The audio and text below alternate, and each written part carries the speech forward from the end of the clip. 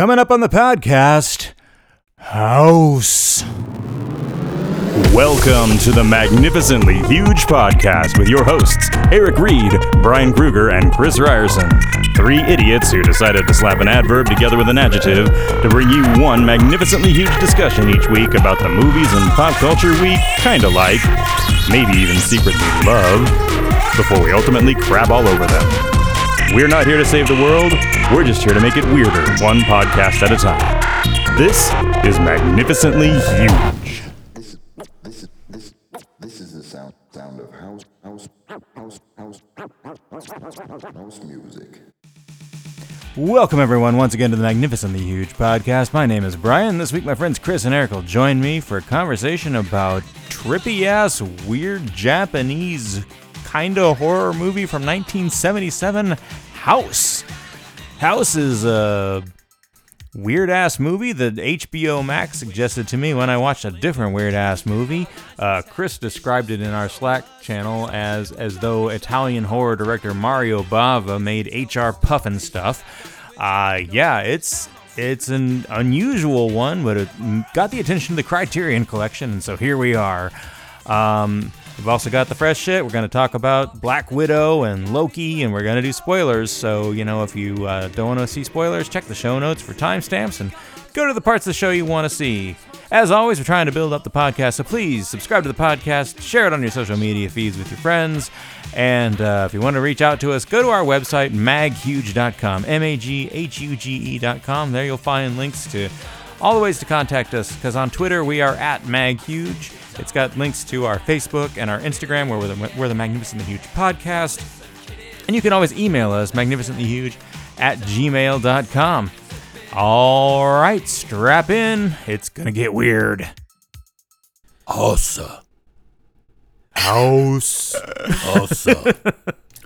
party. Yeah.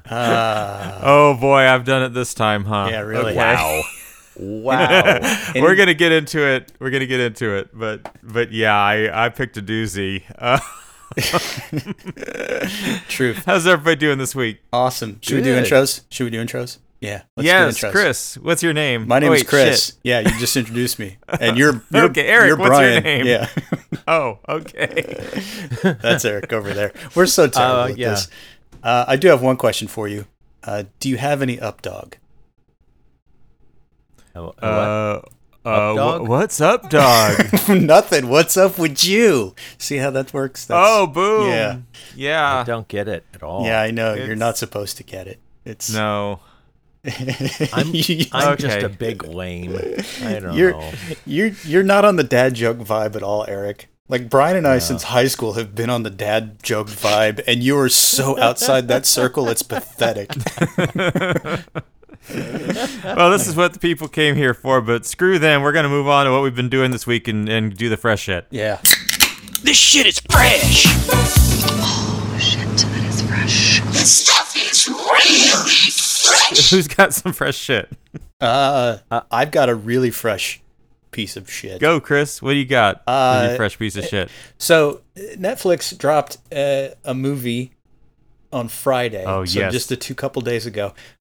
Starring Karen Gillan, Lena Headey, Angela Bassett, Michelle Yeoh, and Carla Gugino, with a special appearance by Paul Giamatti, called Gunpowder Milkshake. Yes, I did also watch this. Right? I had seen like an ad for it a long time ago, and I thought, I'll just put that in the file of decks and we'll come back to it. And I just saw that it dropped. I'm like, okay, sure. But basically it's like a set in this weird world of professional assassins working for some shadowy like organization. It's like if you wanted to make John Wick, but you didn't understand John Wick. Yeah, it's very it's very colorful. There's a whole subplot involving a child who the assassin played by Karen Gillan ends up taking charge of to protect, and then there's a whole other subplot with Karen Gillan's mother being a former assassin with this other group of female assassins who get hired out by this thing called the Firm.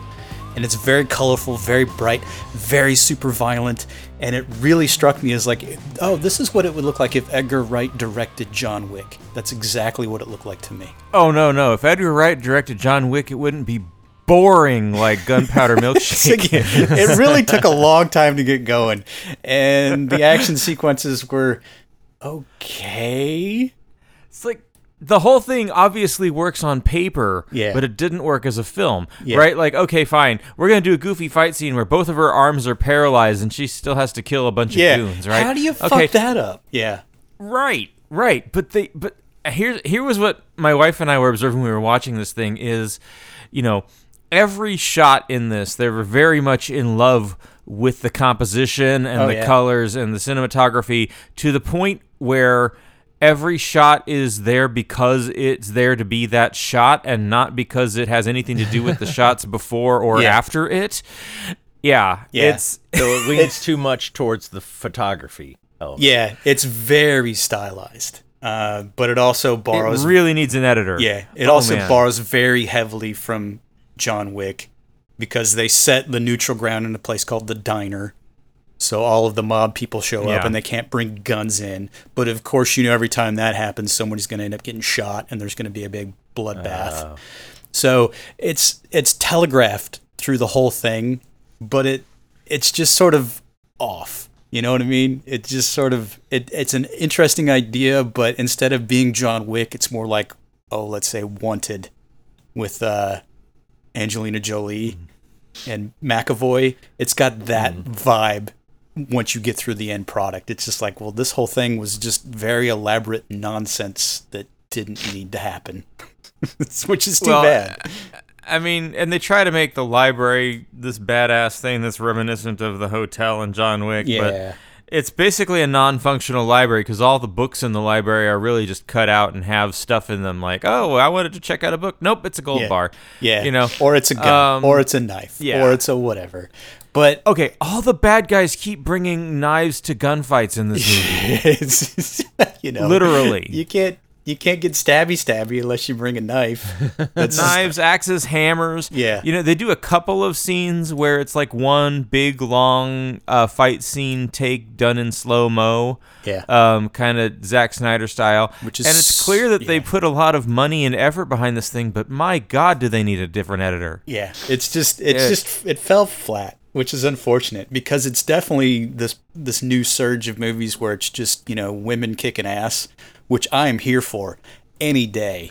But it's every bad guy is male. Yeah. Every good guy is female. 0 bad guys are female. Yeah. 0 good guys are male. This movie is not subtle. But it's just this razor thin story that they sort of draw through all the visual stuff. And it's really just there to be, a whiz pow slam up banger.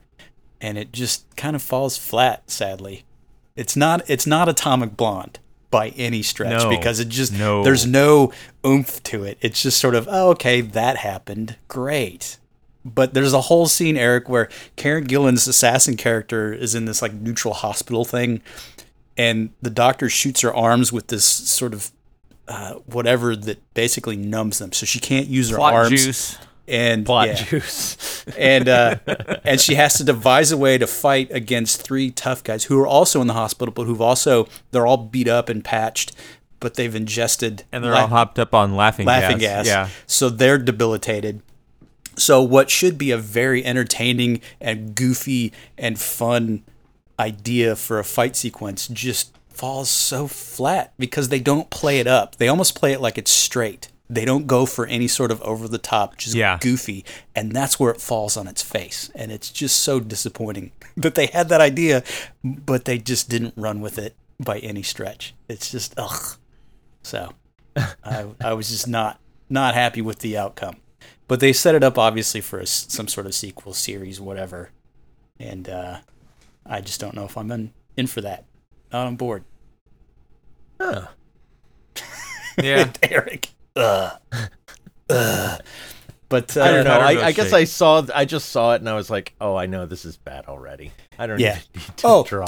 Don't get me wrong. Okay, I had new release choices this week were that or Space Jam, right? Yeah, Space Jam Deuce.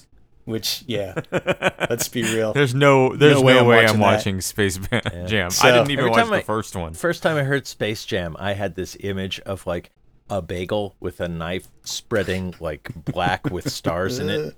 Yeah. I think the porn variant came out. It was called Face Jam, if I remember correctly. And that's probably going to be... That's gross. Face Jam. Ooh. Oh, yeah. Hey, Gunpowder Milkshake. Asked for it by name. So that's really all I got, other than I just, for the life of me, can't figure out why I started rereading 1984 by George Orwell. Maybe to put myself in a good mood? I don't know. Yeah.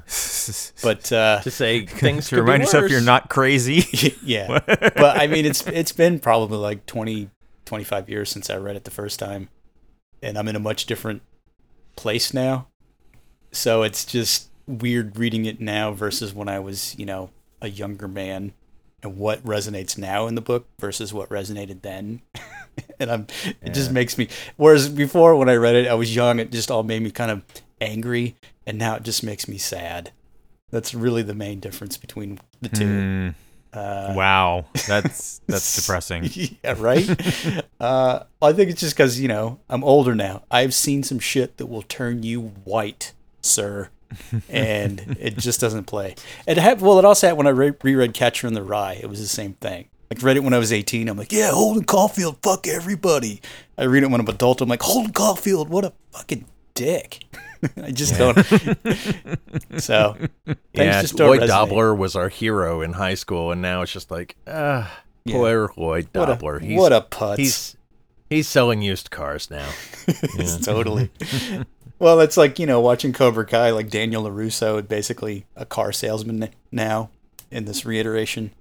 And I have managed to not see Cobra Kai. But he owns it. That's the difference. Well, yeah, it's like this weird, like, giant dealership.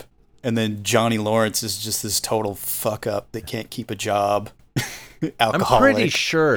I'm pretty sure I know that dealership, though. I think it's a Toyota dealership in North Hollywood. Probably. I know that place. I'm sure that's what it was. It's not small. Yeah. So, yeah, there you go. Gunpowder Milkshake. It's just, It's a Netflix movie. Okay. Yeah. Eric, what do you got?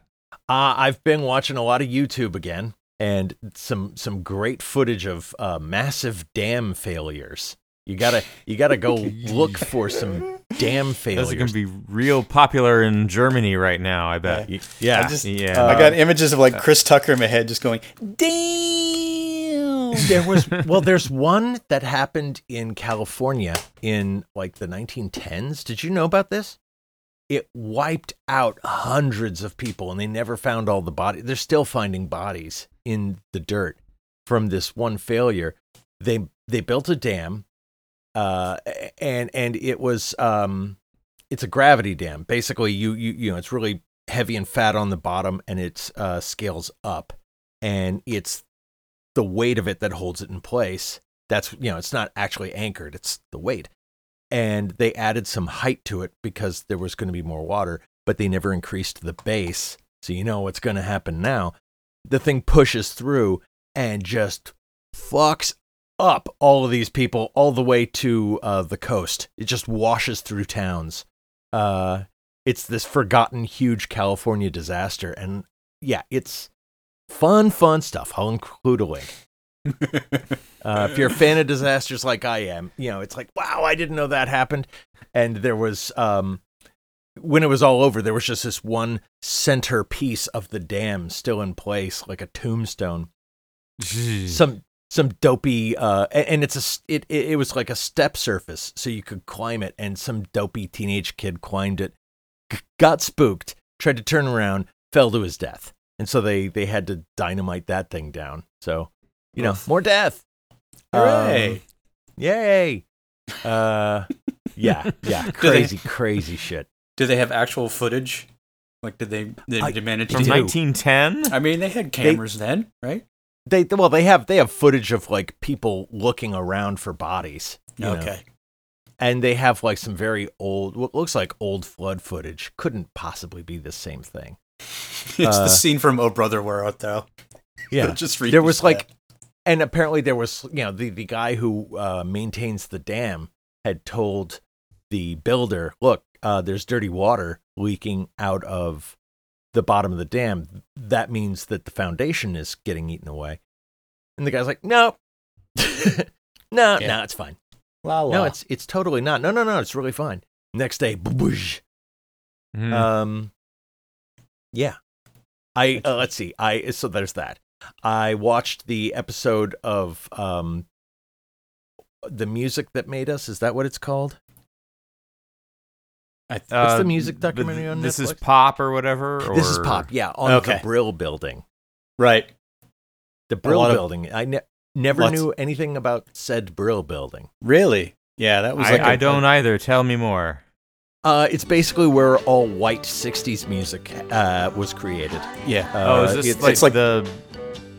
Yeah, it's a building in New York where a lot of publishers and songwriters worked. And it wasn't like, a company called Brill. It was a bunch of different companies. They all just congregated, it seems, in this building. And they cover, Neil Sedaka and Carole King. Yeah. And all these people who came out of that. Burt guy Bacharach. who wrote Sugar. Yeah. So it's basically, Brian, it's like the white version of Motown. Is what it is. Yeah. Yes. Okay. Yes. Okay. I'm watching it going, yeah, and they're all talking about like the great like songwriting that came out of that, and I'm like, yeah, okay, but this is like all the shit you make fun of when you're talking about the 60s, Yeah. Like why did Jimi Hendrix and oh boy, why don't I know names? Why did all these acts come out of the 60s? Well, it was because they got bored of everything that happened in the first half. Yeah. And it all came out of the Brill Building, it seems. James Brown, that's the name I was trying to think of. Yeah. Well, it's definitely a good before and after test case for the first British Invasion. Because these were all like early 60s. And then once like the Beatles and the Stones and all that started coming through, and then artists that actually wrote their own music kind of became the thing. Like all of the Brill Building stuff just kind of got shoved off to the side, just shunted off in the corner. Because suddenly it's like, oh, well, wait, we're musicians. We're expected to write our own damn music? What? Yeah. And there was Neil Sedaka, because he wrote his own stuff and he became a singer. And yeah, I don't know. I still think Breaking Up Is Hard to Do is a great, great song. Comma, down, doobie-doo, down. Breaking up is hard to do. Don't take your love away from me. Don't you leave my heart in misery. If you go, then I'll be blue. 'Cause breaking up is hard to do. Otherwise, that's just a very white bread kind of meh period. Yeah. The other great thing about this episode, though, is watching Linda Perry sort of pretentiously discuss the creative process. And she's like playing a piano at one point and just starts like singing nonsense and then says, I'm just making this stuff up as I'm sitting right here. Like she's it's fucking writing the greatest stuff of all time. And it's like, no, we know you're just saying dumb shit that comes to the top of your very large hatted head. Really? She again has an enormous hat. Is she the one from Four Non Blondes? Is that who she is? Yes, okay. Yes. And I think she probably has one of those alien skulls that like gets like large and pointy and looks like a melon because she's always in like an enormous hat. Yeah. It's like very steampunkish a look that she's got going on there. It's just weird. But you can't deny her success. I mean, she's written so many of these fucking pop songs. She should probably be Swedish. Well, the fact that she wrote the first song that Pink came out with that went gangbusters, the party, whatever. Like when I found out that going out, so you better get this party started. Yeah, when I found out that the woman from Four Non Blondes like wrote and produced that, I was like, what? That doesn't make any sense. It does not make any sense when you look at it. She's been cranking out hits this whole time. Yeah. She wasn't just the one hit wonder. Right. She wrote Christina Aguilera's Beautiful. Yeah. Trying to think of the other ones, but the Pink one I knew. Yeah. Big. Wow. Yeah. Okay, yeah, no, I had no idea. Mind blown. Mind blown. Wow. I guess I got to watch this thing. Yeah. So yeah, watched that. Let's see. I covered the Dams thing. I finally watched Greenland, which I'd been threatening to watch for a while, but it was free on HBO, so I was like, okay. What is Another it with you and disaster movie. Gerard Butler? What is it with you and Gerard Butler? I think he and I would get along great because all the movies he makes are disaster movies that I like. Yeah, You know? and most of Like, his he movies are also understands. disasters. That's the thing. Yeah. Oh yeah. There's no question of it. Oh my But God. like his I've Got to Save the President movie was great because it kept stabbing Oh no, that people movie in the head. sucks so bad. Oh, my it was God. wonderful. It was wonderful. Yeah. Let's see, Geostorm, which was terrible, but had its heart in the right place because a lot of stuff Somehow blew up. Geostorm's still coming up.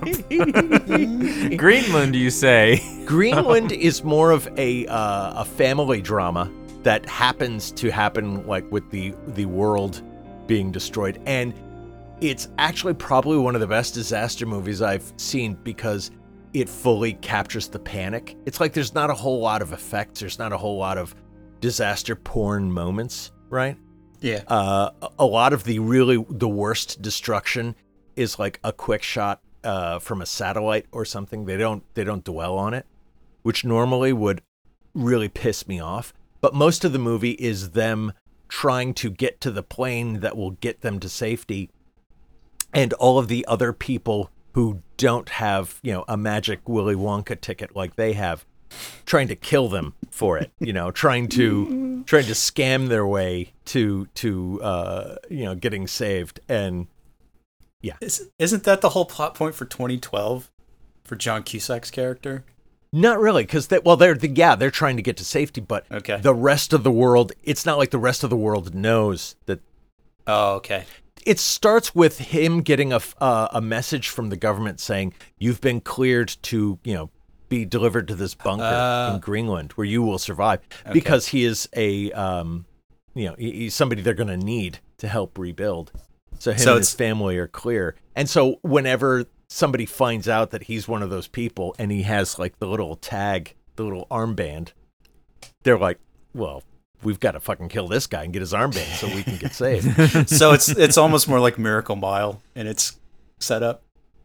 No, because it's not like they were all trying to kill him to get to the safety. They're trying to get to safety, but Okay. Yeah, it's I don't. more I'm- like that 2-minute period where Willie finds where Charlie finds the magic Willy Wonka ticket, and his grandfather's the candy shop guy says, "Run home, don't talk to anyone."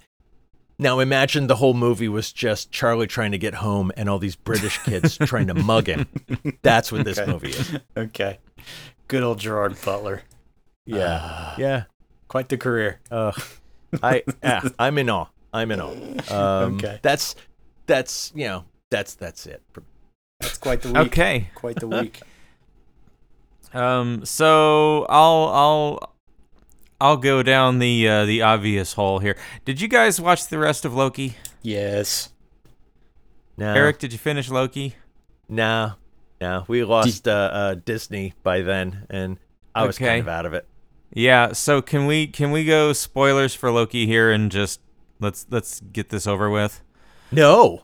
Yes, you totally can. Come on, I don't give a shit. This is like, what a Okay, dick. if you don't want to hear spoilers for Loki, check the show notes and find whatever that timestamp is where we're not talking about it. This shit is spoiled. What do you mean, I'm pretty sure it ends with everything's okay, and it'll continue in a Marvel movie that they're going to try and Not force me to at watch. all. Well, you got half of it actually, right. it Half ends. of it. It ends on a big cliffhanger. So the whole last episode has fuck all to do with the other 5 episodes. Seriously. And half of it's they- just them sitting in a fucking office talking to the bad guy. like just Yeah, having a so conversation about the guy at the shit. end of time. So here's the thing: Marvel is leaning a little too heavily into their audience at this point because this episode doesn't make any sense unless you know that the actor who is talking and talking and talking in a very long monologue in this episode has been cast to be in Ant-Man 3 as Kang the Conqueror. Yeah, if you don't know that, you have no idea this is Kang the Conqueror. Yeah. I was on board for the beginning of Loki. I thought it was an interesting concept. It was kind of fun. But by the last episode here, I'm like, they did what almost every Marvel movie has done, where they just drop everything to shoehorn the big bridge to whatever else is coming down the line. I mean, it's like, this is literally them just telegraphing, okay, Phase 4 is about to start, people. Get your shit together. Yeah. We're going to roll it, man. Well, We thought that's what Thanos the other was two bad. shows felt like as well. I mean, They were much- WandaVision and Winter Soldier. It's like, okay, new Captain America and actual Scarlet Witch. But here's the thing with those that sort of separate them out for me is that WandaVision, although it was also a very interesting show about how a superpowered woman deals with so much grief and how fucked up that can be. And I thought that was an interesting take. And the Captain America Winter Soldier or Falcon Winter Soldier, whatever it was took some hard look at racism and how it affects your idea of the Marvel hero. I thought that was an interesting take, even though it was a fairly standard actioner. But this one has nothing. This one is just literally just let's drop Loki in. We'll fuck with the timeline, and then it doesn't. It doesn't even do that because at no point in this series does the character Loki fucking show up. I'm sorry, Tom Hiddleston does not play the character Loki in this show. Yeah. It's like they said it like this is supposed to be right after the first Avengers. He gets plucked into the TVA, but his character is way more like the one that happened right after Infinity War. Yeah. They retconned like- the shit out of him because, like, of course, in Avengers, he's smiling while he's plucking out a guy's eyeball and killing him. Yeah. And then in this one, he's like, I don't enjoy that. It's all part of the act. Yeah. Like, tell the dude you eyeball. I kept waiting for him to betray anyone. And he doesn't. Yeah. Well, they At set up all the like, other Loki is now the hero. Well, they set up all the other And- Loki variants, which I guess they decided they would let them do the heavy lifting. Yeah, so like Richard Sylvie. E. Grant in the comics accurate Loki costume is hilarious. Yeah. And let's hear it for Loki Dial, the Crock of Mischief. I fucking hated that character. Everybody lost their shit going, oh, it's so much better than Baby Yoda, blah, blah, blah. It's like, fuck you. That's just there just to be there. There's no reason for it. Fuck off. It I was figured fun. the whole thing was a way to, like, let Tom Hiddleston out so they don't have to keep paying him whatever they're paying him and make Loki female for the next shows because everyone is getting either a gender switch or, it's becoming an all-inclusive Avengers. Yeah. Well, So I don't know if you saw the 5th episode, Eric, but there were several Lokis, one of whom was Richard E. Grant. yeah. One of whom was a kid, one of whom was a black dude. Yeah, it's all the apparently multiverse there's versions. there's a cameo of the character Throg in this, which is the frog version of Thor. There's a reference to a panel from a stupid comic book where Thanos is driving around in a big yellow helicopter that says Thanos on the side. That helicopter shows up.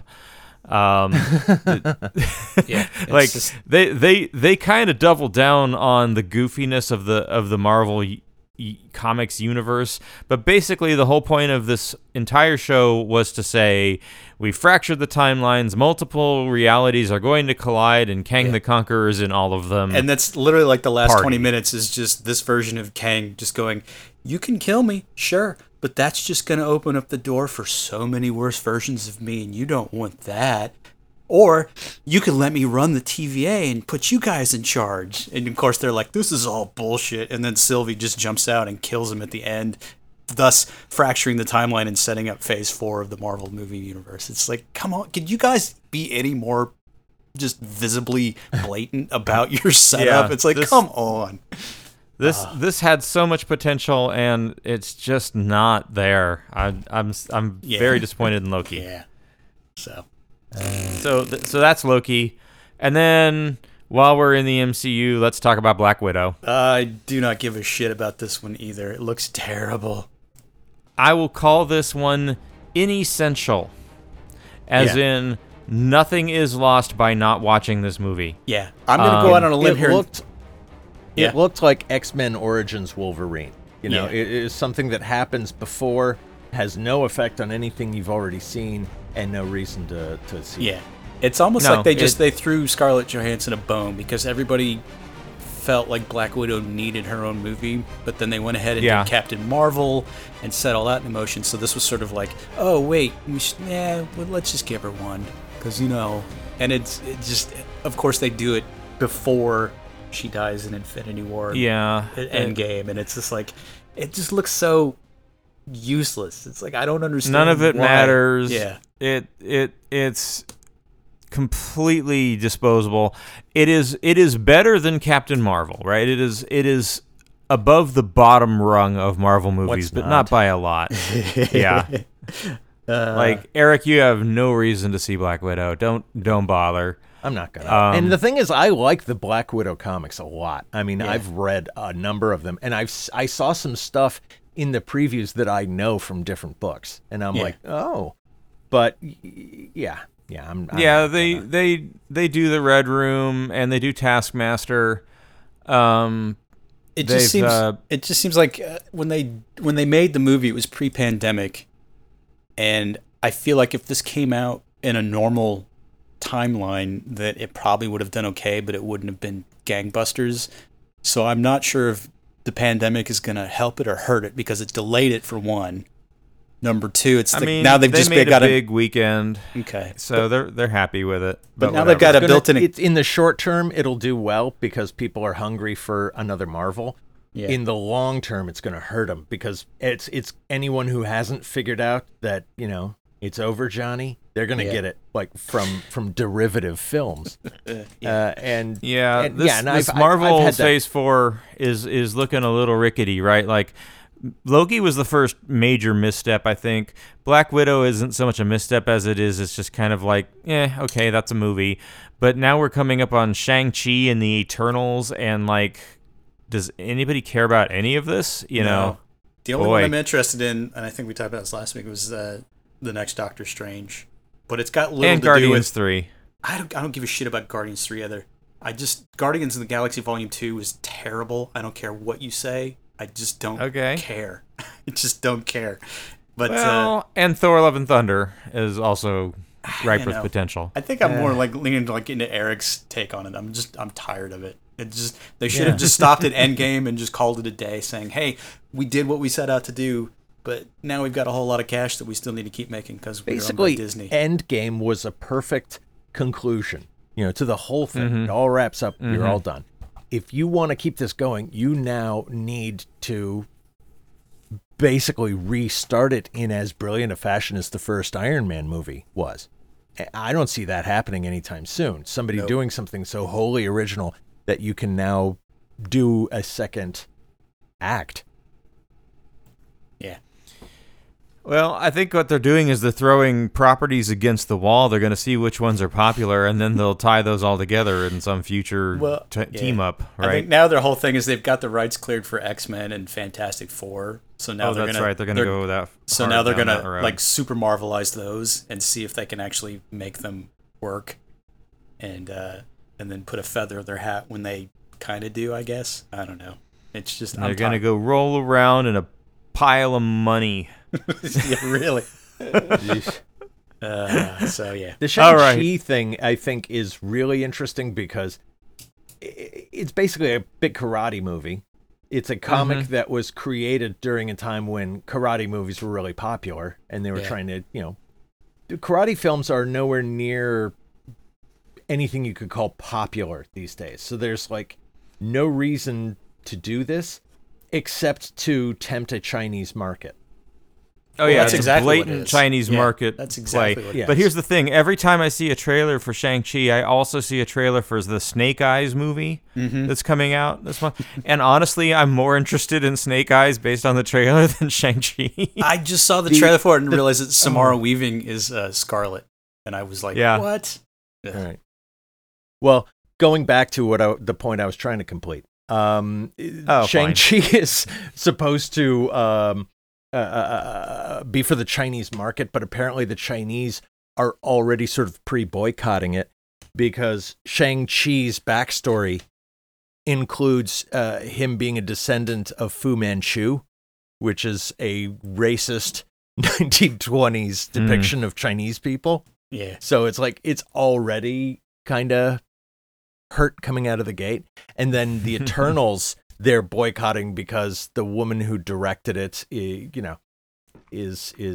not an asshole.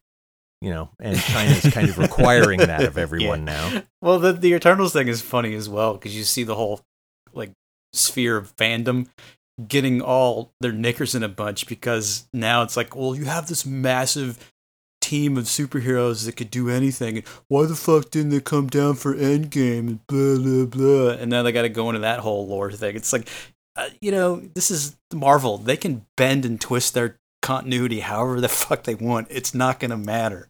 Just calm yourself down. Seriously, Jesus. people, it not everything has to make that much sense. Yeah. Okay, that's enough.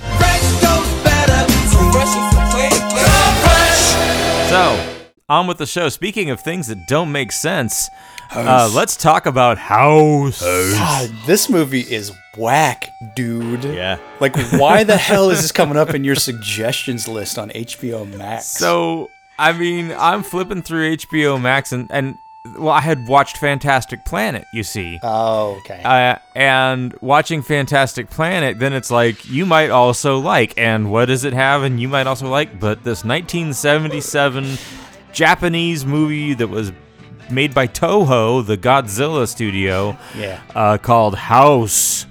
And House Interesting history. is fucked up. Yeah. This movie has an interesting history, though. It was actually what Toho wanted to make was their own Jaws, which had been the first blockbuster. And they were like, how do we make a blockbuster? And they hunt around for somebody to make this thing. They get an idea from a guy who makes commercials, and the guy basically pitched an idea that he came up with his child daughter. And she said, a scary movie should have this, and it should have that, and it should have this. And he said, yeah, okay. And he pitched that.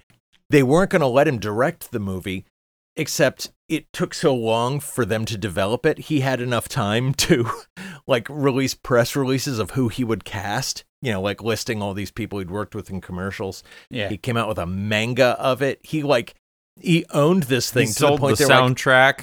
Yeah. I guess we got to let radio this dude drama. make it. Yeah. And what nobody seemed to know is that this guy was a total indie art house filmmaker type. Yeah. And he made an experimental art film out of a would-be blockbuster Japanese slasher. Yeah. Well, it's like a head film. It's so weird. Yeah. Well, here's the basic plot. A young girl named Gorgeous basically gets her 6 friends together to go spend the summer at her aunt's house in the middle of nowhere. Turns out her friends are so one-dimensional that they have names like Kung Fu. Yeah, Kung Fu. Yeah, Melody Fatso, and Fantasy, Melody and Subtlety. Yeah. And so they go to this house, and it turns out to be haunted, and then literally starts killing them one by one. Yeah. Until the end. That's kind of a loose approximation, but that's literally the last thing this movie is really about. It's not really about anything. Does not care about the plot. It's so weird. Like, it starts with this movie this movie is about people from the World War II generation not liking the kids of the day who don't understand how horrible the war was. Yeah. Mm-hmm. Well, I mean, if you look at Japanese film in general, they churn out a lot of weird stuff because their country is so fucking scarred by its history. I mean, it's not even this director. This director was from Hiroshima. Yeah, and all of his friends got killed by the bomb. It's just crazy. He's got an axe to grind. Yeah. But it's just the stuff they do is so surreal, and it's just so disconnected from any sort of formal narrative that it's just almost becomes like its own fever dream, Willy Wonka kind of a deal. Because basically, they're all killed in ways that are thematic to their archetype. Like the girl Melody, who's the musician, gets eaten by a piano. I mean, that's like, I think that's the central piece of the movie right there. It's like because it's so just over the top, just what the hell. But then you get all these like loose moments where they're just being kids, and it's just goofy, and then like the weird 70s pop band music kind of comes in English. Yeah. And it's like, what in the hell is it? I mean, the whole movie from start to finish is just like you're not on good footing. It's just, it keeps you imbalanced for the whole thing, and you're never sure what the hell is going on from start to finish. And on that, I give it kudos. But I'm watching it going, this could very easily be a Tim and Eric movie, and no one would know the difference. Honestly. Yeah, the level of effects are just hysterical. And it's not like I'm making fun of them. It's these were conscious choices. You know, it's not like they couldn't do any better, because there's some matte shots in this film that are unreal. I'm like, that's so gorgeous. Yeah. And but he also does things like he'll have a gorgeous matte shot, and in the foreground, you know, are our principal actors standing in front of a smaller matte shot of the same thing we're looking at. And I'm like, oh, wow, he really knows what he's doing. There is no amateurness here. It's all by decision. Yeah. Well, I mean, yes. And right, like as a piece of like cinematic language, I found this fascinating. I was just like, wow, they are really making the most of their zero budget here, right? Like there's like this really long dialogue scene, but they know that they've marketed this movie to people who should drop acid before they come to the theater, right? So the whole thing is like, in order to make it visually interesting, the whole thing is shot through beveled glass for like forever. I don't know. Oh, when 4 hours. When she's talking to her her long distance father who just shows up again. Yeah. That's that whole thing. Yeah. That's all very. I mean, but to me, that's very conscious staging and mise en scène, because it's basically showing her detachment from her parental unit. I mean, it's all very obvious when you kind of get to the end, but it's set tone and mood, and then the sound. I mean, the entire sound design of this thing is just bonkers and irritating on purpose. I thought when you were talking about when they got on the train to go to the country, and then they do this like weird like yellow submarine dissolve into just this colorama backdrop sweeping past them, but there's no train there. It's just them sitting, and the background's like shooting past. It's like, what the fuck is going on? It's like none of this is like tied to any sort of reality. It's so weird. Eric, there was one fantastic matte shot that was really, really well composed, and then at some point somebody bumped the camera during the shot. So it's a ton of blue screen being used to do things like flying severed limbs and heads. Yeah. And it's worth pointing out that in the very beginning, before they even give you the title that shows you the name of the movie, it says a movie. Like it slaps you in the face with you're watching a goddamn movie. You know, and I think that's probably why. I don't think that was an accident, the camera getting bumped. I think the whole thing was basically saying you're watching, you know, like something we made up. Well, right. When they did a flashback, they literally animated film reels on the sides of the frame to show you, hey, now we're watching an old newsreel of World War II times, right? Like, and then it's shot that way. Yeah, and then they did it like a silent movie where they put up the title cards when they're talking. I mean, it's just very conscious style choices.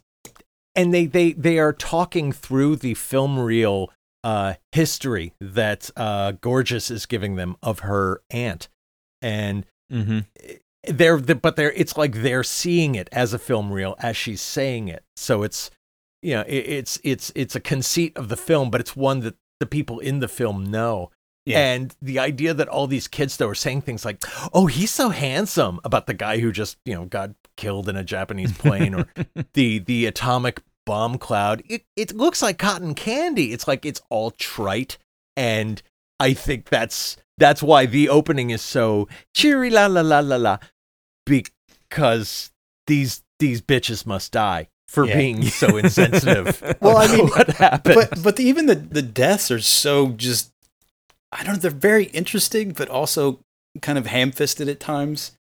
Like the girl Mac who eats all the time, she ends up going out to retrieve the watermelon from the well that they've kept it in to keep it cool, and then she disappears, and then they go looking for her, and then was it Fantasy, I think, was out there, and then the head, she pulls up the watermelon and it's Mac's head, starts bouncing around and like bites her on the ass, and she flips out and like runs off. I mean, it's just like, And what then they the fuck? go to check it, and of course, there's no head. There's just the watermelon. Yeah. And they eat the watermelon, which you know is actually her head, right? Yeah. Right.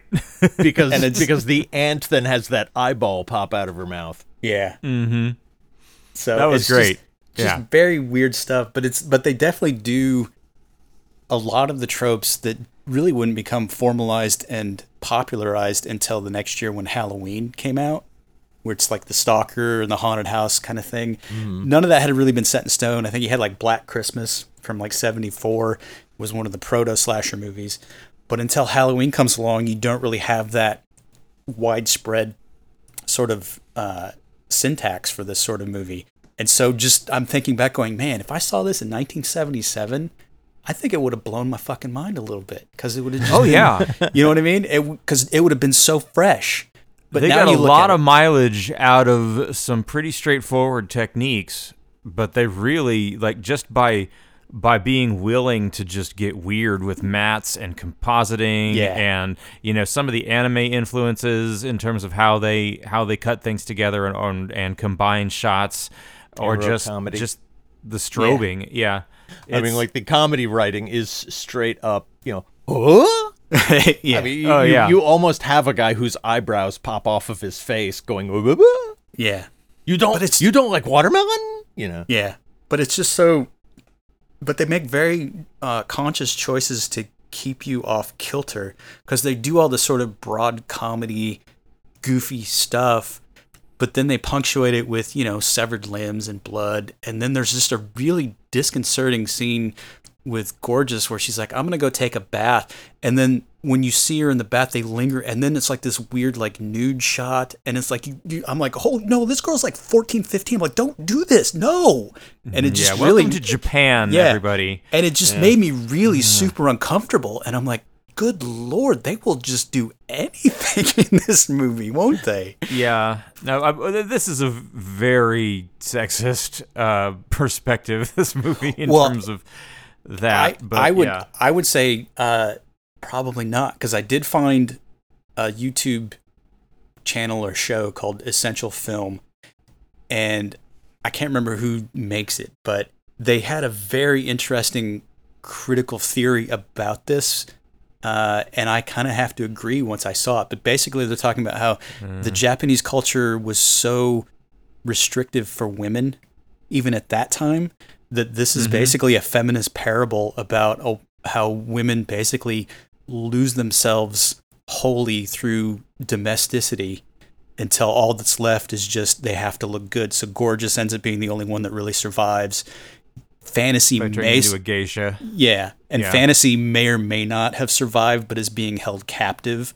But all the other facets, which is why they're all named Kung Fu, you know, Mac, Prof, whatever. So basically, the woman has to lose all of these other aspects of her personality that makes her a whole person in order to become domestic. And I'm like, that's. Oh, Wow. shit. And I'm like, that reads a whole lot into it. But I'm like, after seeing the movie, that makes a whole lot of fucking sense. And then I just sat So, there for like 20 minutes. I mean, just that staring may be in the his only face. read of the movie that makes any sense. Yeah. And I'm like, I want to write that person a note and go, you are just a fucking genius, because you managed to make some semblance of sense out of a movie that is so nonsensical that it just spins off into like a firework. I'm like, that's amazing. So take with that what you will, but I thought it was an interesting take. I could have gone without seeing this film, but I have to admit, there's a lot more going on than I would have thought. Yeah. I just want the guy who edited this movie to go back and edit Gunpowder Milkshake. Yeah, seriously. Yeah. Well, I was watching it too, and I'm like, what is the only corollary Like, because it's a weird movie. I don't know if it's the weirdest movie I've ever seen, which probably speaks volumes to the kind of movies that I've seen. It's weird, But it's definitely the weird. weirdest. But I was watching it it was going, very Jodorowsky in a way. yeah, exactly. That surreal, elevated kind of. Exactly. Yeah, but you're still going, what the hell is going on? But I'm looking at it going, oh man, I can almost guarantee you that Sam Raimi watched this thing before he made Evil Dead. Oh yeah. I'm like, there's Oh, yeah. so much in here that informs the manic weirdness of Evil Dead and Evil Dead 2. I'm like, it's too much of a coincidence to not have been the case. And then I start thinking, so what else like after 1977 could do this? I'm like, I could see like young filmmakers just going, this is crazy. But it wasn't really available in the States except, art house cinemas. And I just really don't know where it would get widespread. But I was thinking, where was this movie? Film Like, schools. yeah. But I'd never This heard of this thing until actually- you brought it up. The thing is, it had. Again, after doing some research, it turns out this film did really well when it came out. It wasn't like Jaws blockbuster level, Yeah. but like critics hated it and the public loved it. And filmmakers in Japan were terrified that it was going to destroy the Japanese film industry because it was so bonkers and, not representative of everything they were doing. So it kind of got shelved until Criterion put it out in 2009. And then it got its cult following. Yeah, maybe that was it. But no, I agree with Chris though. There's no way Sam Raimi didn't see this movie. Yeah. Yeah. I mean, it's just fucking crazy. But the thing that struck me too, then I started thinking about like, well, I've seen a lot of weird Japanese movies anyway. Like all of the kaiju stuff is just inherently strange. And then I started thinking about like Seijun Suzuki made a bunch of really, really elaborate like gangster movies in the 60s that are just gorgeous to look at, but are also just so weird. But I'm like, the only thing corollary I can think of that maybe trumps this for weirdness would be like Tetsuo the Iron Man, because it's just that one is so unmoored in reality as well. And I'm like, what is it about the Japanese filmmakers that just like they're just gonna go balls out and don't care? I mean, you remember the sort of like the commercials that they were coming out in the 90s, right? Where they were like trying to one up MTV and be like super extreme and crazy. Like if you go back and watch 90s commercials now, man, like the pacing and the obnoxiousness is just like, that's the apex of that. Yeah. Right. I get the sense that the bar in Japan is just set closer to 90s. Like everything is that manic and has been forever, and that's just the culture they're steeped in, and so you just get this more frantic, disconnected, mind fuckery. You see it in the commercials, you see it in their game shows, you see it in the video games. Like Japanese culture has got some weird shit in it, man. Well, you get a atomic bomb dropped on your country, it's probably going to have an effect. And And you have a repressive society. Yeah. Considering they had like, a film industry that was blowing up, and you could get work doing that. Once the film industry fell apart, you had to work harder and harder as a filmmaker to get noticed. And I think slowly they started doing that kind of bizarre, high octane shit to get notice. Yeah. And it built on itself. So that now it's like, oh, that works. Okay, I'll do it even more. Yeah. And the more they did that, the more the culture sort of pulled it into itself and made that bizarreness part of what they do. So chicken or the egg? Egg. Yeah. But it's just this one, it's just so strange that Jaws would be sort of the impetus for this to get made, because it's obviously nothing at all. Yeah. No, like this Jaws. is a dead teenager movie. It's a proto-slasher before Halloween. It's just like, how does that go hand? It's like, Toho, just what are you doing, guys? What are you doing? But it's just this weird, like, Technicolor marvel of just strangeness. I think one of the blurbs I read was they're like, it's like if Dario Argento had done Willy Wonka and the Chocolate Factory. Oh yeah. I mean, it's like that's Oh, that exactly That's the vibe. yeah, that is totally the exactly vibe. Because I'm like, it's just so violent and creepy, but at the same time, it's just so colorful. Yeah. It's just, oh, good lord. Yeah. It's How violent, often but do not all in a three of us visceral go, like. yep, that's it. Yeah, Yeah, exactly. No, it's violent, but not in a like gross out. Like Tetsuo the Isle Man is deeply uncomfortable. Yeah, it's right? it's But, like, sweaty and this is- disturbing for sure. This is like, okay, you know, we've painted some blue paint on the actress's body so you can only see her hand, you know, like and it's her, floating like the around piano in the ate her air. fingers. Yeah, Yeah, you know, And she doesn't seem to mind that much either. She's all yeah. Until it chops off her hand, and then she's like, oh freaking god, out. no. There's a part where like, okay, the piano is like still munching away on her legs, and you can kind of see her panties, and then her head comes down into frame and says, "Naughty." Yeah, yeah. It's very strange.